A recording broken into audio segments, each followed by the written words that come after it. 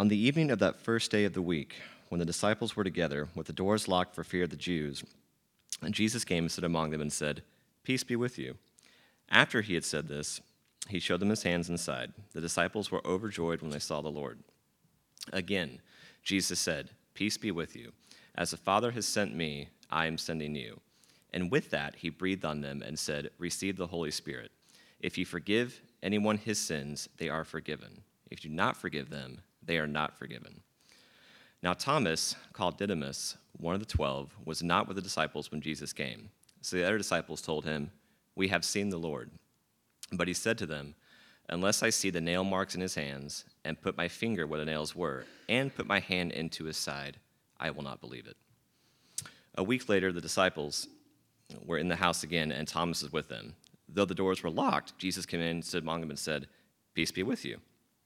Then he said to Thomas, "Put your finger here, see my hands. Reach out your hand and put it into my side. Stop doubting and believe." Thomas said to him, "My Lord and my God." Then Jesus told him, "Because you have seen me, you have believed. Blessed are those who have not seen and yet have believed." Jesus did many other miraculous signs in the presence of his disciples, which are not recorded in this book. But these are written that you may believe that Jesus is the Christ, the Son of God, and that by believing you may have life in his name. Please pray with me. Lord, thank you for this day. Thank you for life and breath and the people around us. Help us to reflect on this scripture and what it means. And blessed are those who believe. And later today and this week, let us go out and be that through our behavior, through our eyes, through our actions, and through our love. In Christ's name, amen. Amen. Thanks, David. I really like seeing people, you can be seated, come up and they realize, oh gosh, they really are going to make me go up on the pulpit thing. So Todd joked, we need to have some like ascendancy music. I'm thinking like the theme from Top Gun, like down, now, now, now. Okay. Work on that. Note that for next week, please. So that was a really dumb joke. Okay. When I was little, in my parents' game room, we had the TV in the corner, and then behind it in this cabinet, we had like the kid TV, which was for the regular Nintendo. And a very random memory, it was one of those, square CRT TVs like we had in the late 80s, early 90s, and it was the kind that produced static electricity. Do you remember when TVs produced static electricity and you could almost like wipe it off like dust or something? But I loved playing regular Nintendo. We played Contra. That was one of my favorite games. Anyone else play Contra? Just me? Okay, a couple of people. So you know the Konami code to be invincible. Up, down, left, right, BA, select, start, and then you're invincible. So if you have your regular Nintendo and you want to go play this afternoon, then you can beat all the bosses. I loved playing that. I loved playing Super Mario Brothers 3 because we had the Game Genie, which was great. The Game Genie was stuck in our Nintendo, so we just almost always played with it. And you could put in all these codes, and that was really fun. I loved Super Tecmo Bowl, not Tecmo, Super Tecmo Bowl, because you could be either Bo Jackson, who was just unbelievable. You could run all the way to the back, like in the backfield, and then run your touch. You could run for 30 minutes the entire game, Bo Jackson. He's never going to get tackled. Or you could be QB Eagles. They couldn't get the rights to whoever the quarterback was at the time, and he was just so fast. So you could play as QB Eagles, which was really fun. But the worst thing is you'd be in the middle of a game, things would be going great, and all of a sudden the Nintendo freezes. And it goes to pink screen, or your guy is in perpetual motion and it's never going to get unstuck. And so pretty primitive technology. You couldn't save where you were. You got to press the reset button. And sometimes the reset button didn't work, so you'd have to actually take out the cartridge. What would you do? And sometimes that didn't do the trick, so you had to take it and you had to beat it against your hand. And if you got just the right angle on the ball part of your palm, then maybe the Nintendo would work. And you could start it over. You'd press reset. And the whole thing, reset the whole process, and that stunk. You couldn't save where you are. This week it happened that Emily and I were at the kitchen sink. The days are long in these little kid years, which I feel like I lament every time I preach. That's where we are right now in life. Literally this morning from 1:30 to 2:30, my son was crying. And I know I was saying out loud, Jesus, please make him stop crying. But like we get into this rhythm where like we get the kids to bed, we bathe them, we feed them, the house is a disaster, we clean the house, I'm at the kitchen sink, and I just want to zone out. And that's the time where we have to talk. And so Emily is bringing topics to me, and I get into the habit sometimes of making a mockery of anything that she's saying. And and honestly, and I don't mean to be mean, it's just like I'm on autopilot. And if our kids are in the room, sometimes she will call me something or spell it. And if they're not in the room, sometimes I'll get called something a little more colorful because I deserve it. But I'll realize, oh gosh, okay, I'm sorry, I've been on autopilot. Let's start over. We need to have a kind of conversational, relational reset that happens from time to time. But you get stuck. You need to start over. And we're 12 weeks into our official launch as a church, and we've been saying that, man, many of us need to reset. What on earth are we doing in this whole church thing?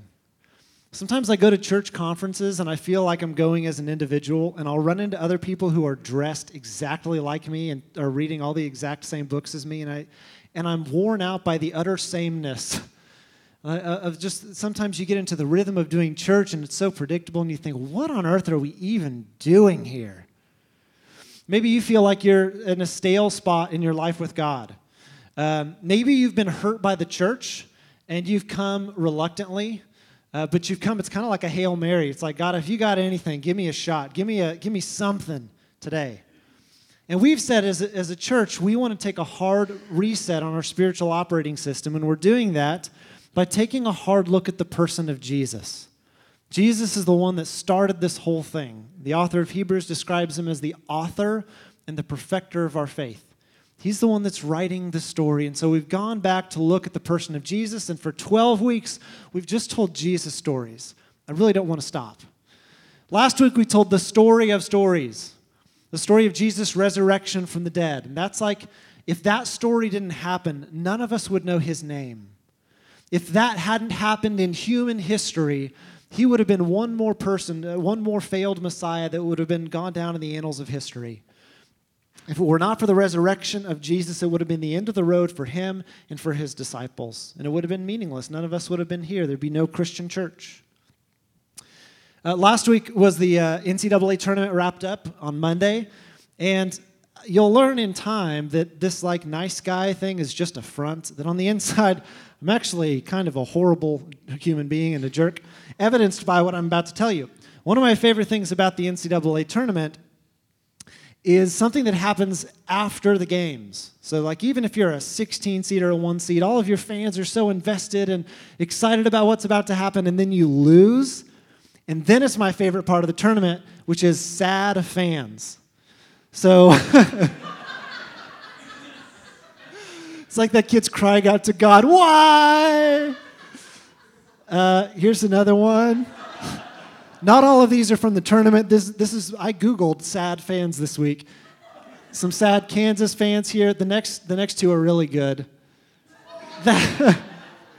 That poor kid is heartbroken. At the first service, there was someone wearing an OU shirt, and they were like giving me a hard time in the middle of the service. That poor kid is heartbroken. And then because I wanted to like keep it even, this is my favorite. The picture is slightly cut off. Here's what I love about this scene. This dude took off his shirt while he was tailgating, and someone painted the orange and then the Go Pokes on them. And then some brilliant person in college had the idea. They said, hey, I've got a pumpkin in the back of my truck. Want to cut it up and put it on as a helmet? And he's got a pumpkin on his head, and he's grieving. Okay, Jeff, I'll stop there. Thank you. Okay. I love sad fans. It's so funny when you're not emotionally involved because, like you can see, these poor folks cared so much. They were so invested, and now he's walking to the car shirtless with a pumpkin on his head. It's just hilarious. Now, here's what relates. Here's why I told the story. This is exactly what's going on with the disciples in the text that we just read. They're upstairs behind a locked door, and they're sad fans. They had walked with Jesus for 3 years. They'd seen him do some bonkers stuff like we've been talking about in the last 12 weeks. Lazarus, he saw him raise the dead. Jesus raised Lazarus from the dead, for crying out loud.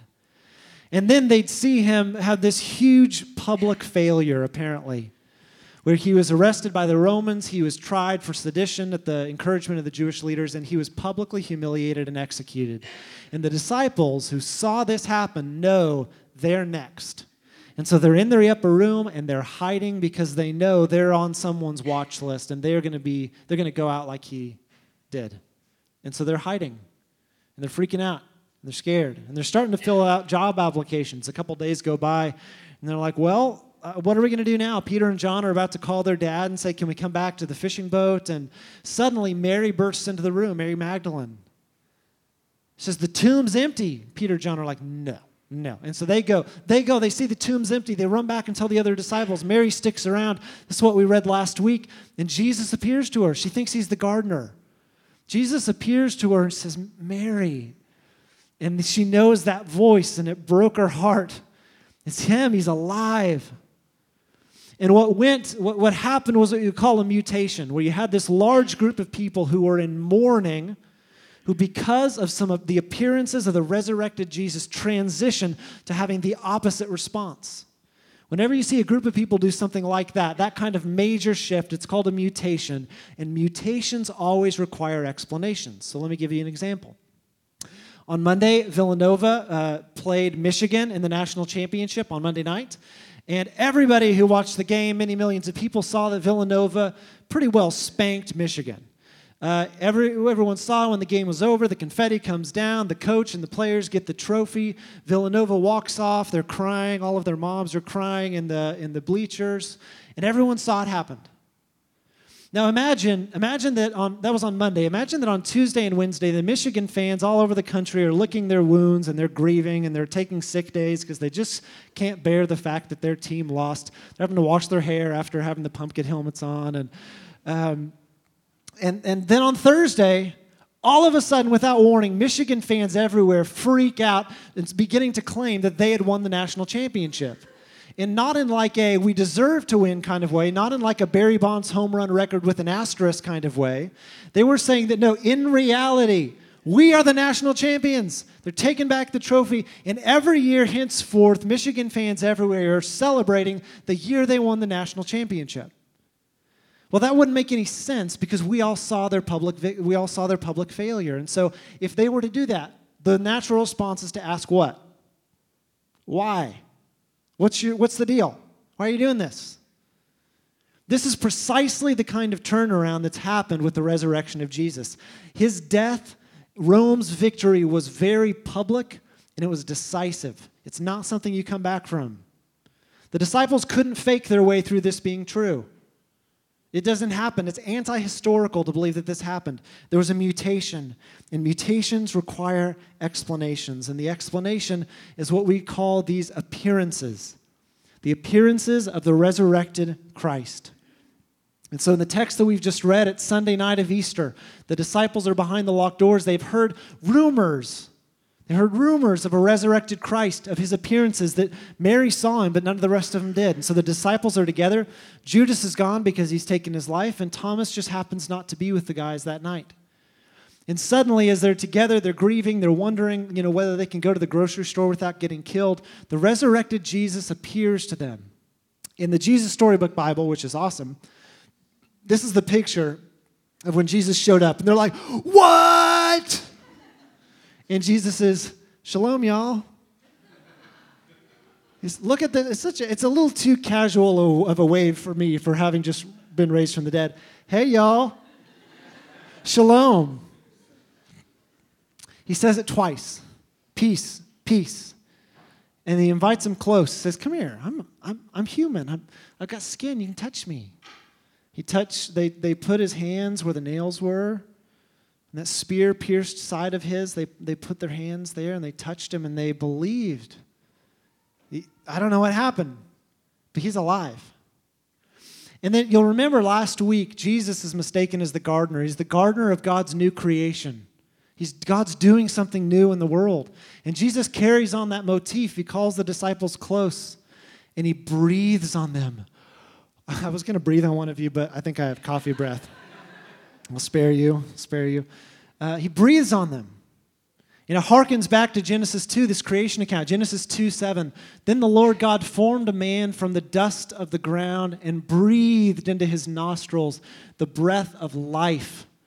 And so the man became a living being. He's gone back to the garden. He breathes on the disciples, giving them new life. And then he says this strange thing, as the Father sent me, I'm sending you. And he has this bit about forgiveness of sins. In essence, what he's done is he's given them authority.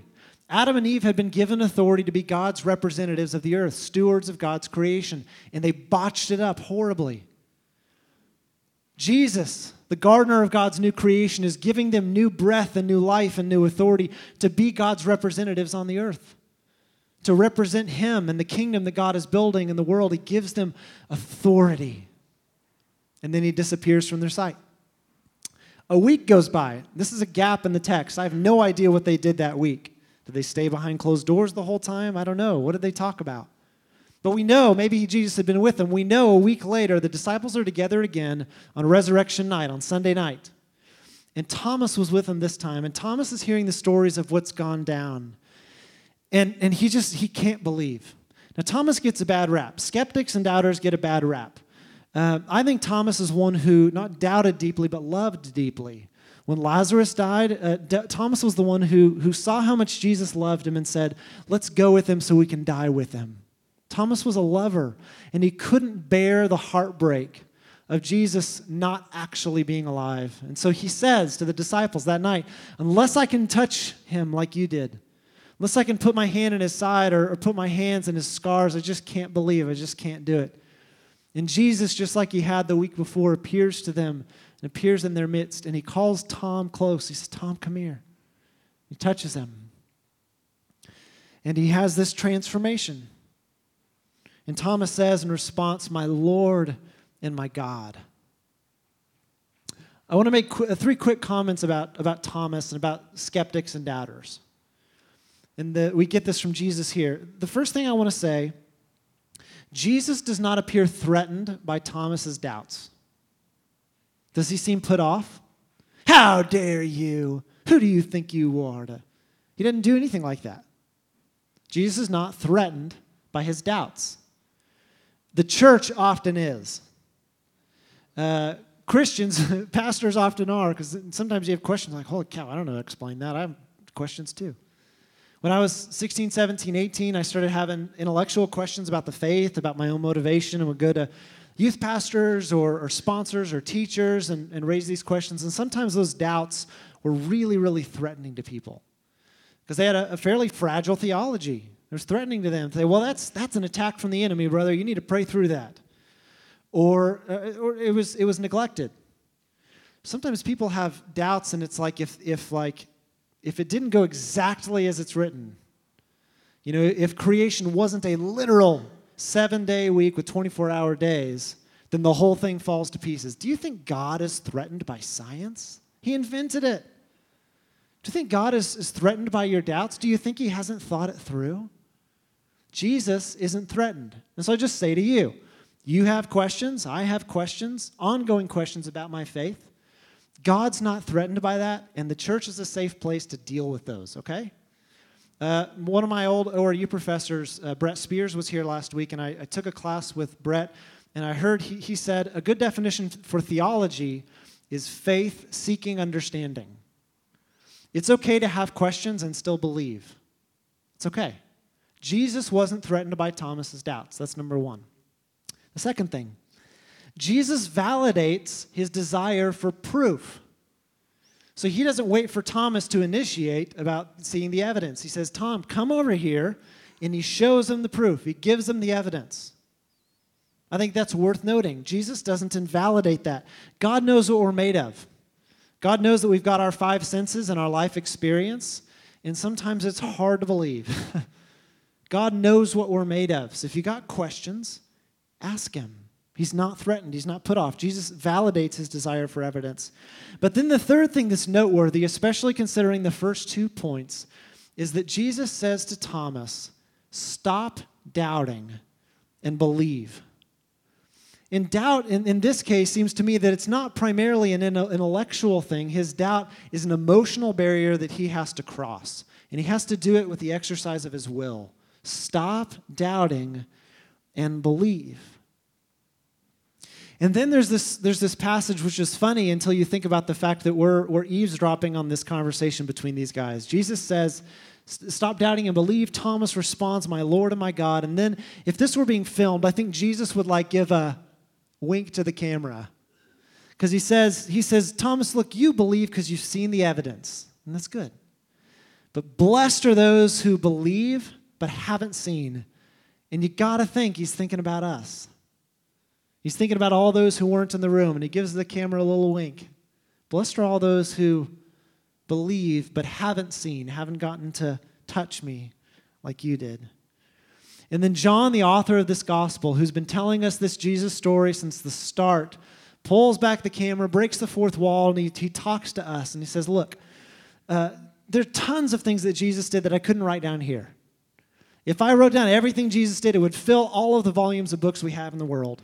But the stuff I've written, these things are written so that you, the reader, the listener, in 21st century United States, in 4th century North Africa, wherever you're listening, these things are written so that you will believe that Jesus is the Messiah, the Son of God, and that by believing in him, you'll have life in his name. And this is the great gamble that we've taken as a church. I've quoted John 15:5 a ton. Jesus said, I'm the vine, you're the branches.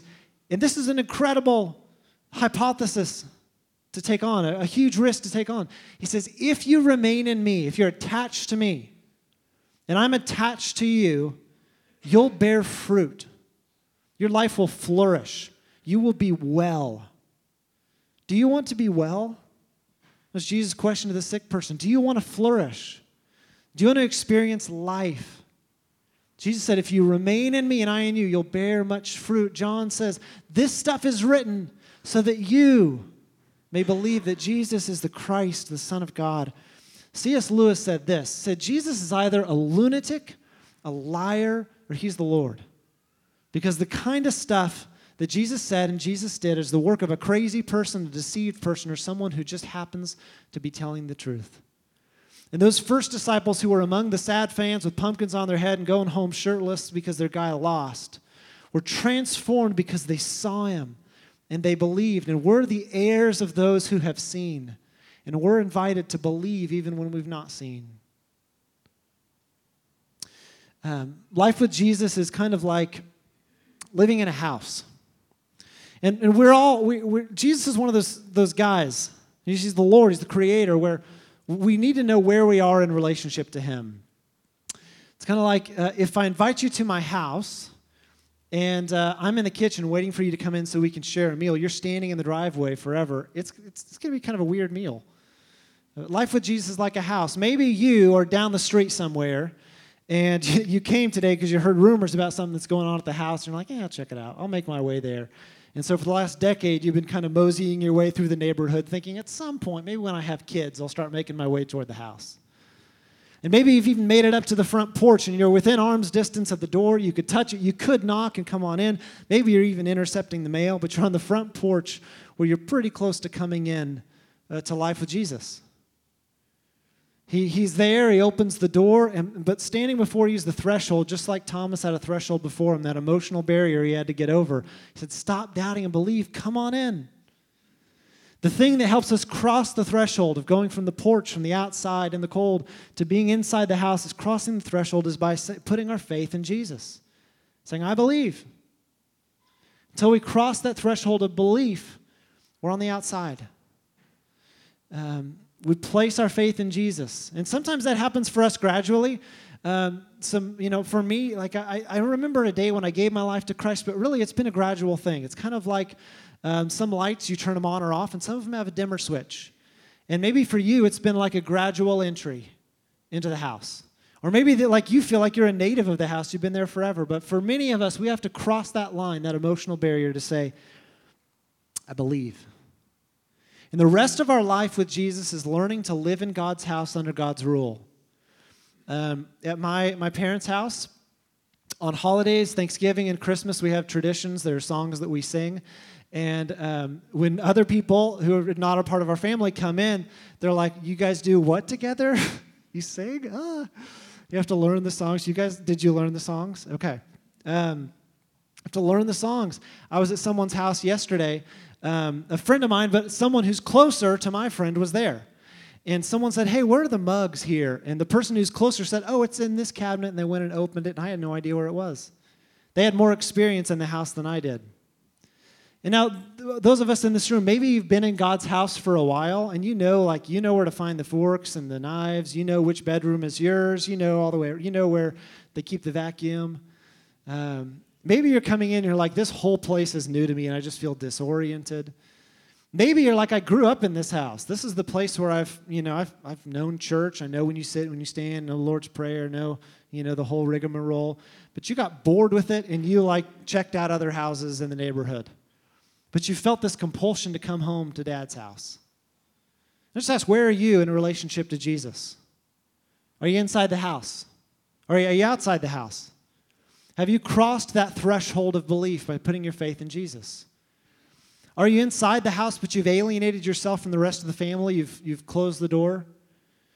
Or are you exposing yourself? Or are you making yourself available to the rest of the family and especially be known by the Father? The most intimate place in the house, most intimate place of fellowship, in my opinion, is the kitchen table. Because we can chit-chat in here on a Sunday morning or in a coffee shop. You've done this with friends. But when you sit at their kitchen table and you see, if you came to our house, good gracious, they need to, clean this off. These kids are messy. They need to scrub the floors. There's intimacy at the table. The table is where the family gathers. Jesus came to bring us home to his Father's house so that we could have table fellowship. Jesus loves you. God who made you loves you. He understands what we're made of. He understands the difficulties we face in believing. He acknowledges it. He validates it. And he still invites us to cross the threshold and come on in and be in the Father's family. He even invites us to the kitchen table where we can be close to each other. And so as we come to the table, the scriptures teach us when we come, we need to examine ourselves. And I would invite you to consider, where are you? Are you outside the house? Are you down the street? Are you standing on just before the threshold, but you've not yet crossed in? Are you in the house? Have you come to the table? I invite you to just come, and wherever you are, acknowledge it to God. And if you want to proceed farther, place your faith in Jesus. Tell Jesus, I'm hiding back here in the bedroom. I've been here for a while, but I want to get to know you. I want to get to know the lay of the land. I want to come to the table and talk with you. And as we come, I'm going to lead us in a time of prayer, and then we'll share communion together. So let's pray together. Jesus, it's a sweet image to think that you invite us over to your house for dinner. But it's sweeter still when we think about the cost of that invitation. God demonstrates his love for us in this. While we were in rebellion, while we were yet sinners, while we mocked him at his feet while he suffered for us, Christ died for us. Jesus, thank you for giving yourself for us so that we could be brought into your Father's family and named son or daughter, brother or sister. I pray for my friends here who are down the street and have heard what's going on and want to come home. Give them the grace to come home. For those who are standing on the front porch and haven't had the nerve to knock on the door yet and come in, pray that you give them courage to say yes to Jesus today, crossing that threshold and saying, I don't even know what it means, but I believe in you. And I pray for those who are in the house, God, that we'd come close to you, that we'd learn to live under your rule, that we'd enjoy your company, that you'd let you teach us how we live in our family for our good. And Jesus, we just say we need you. We love you. Grateful for what you're doing in our lives, in this community, and in the world. In Jesus' name, amen.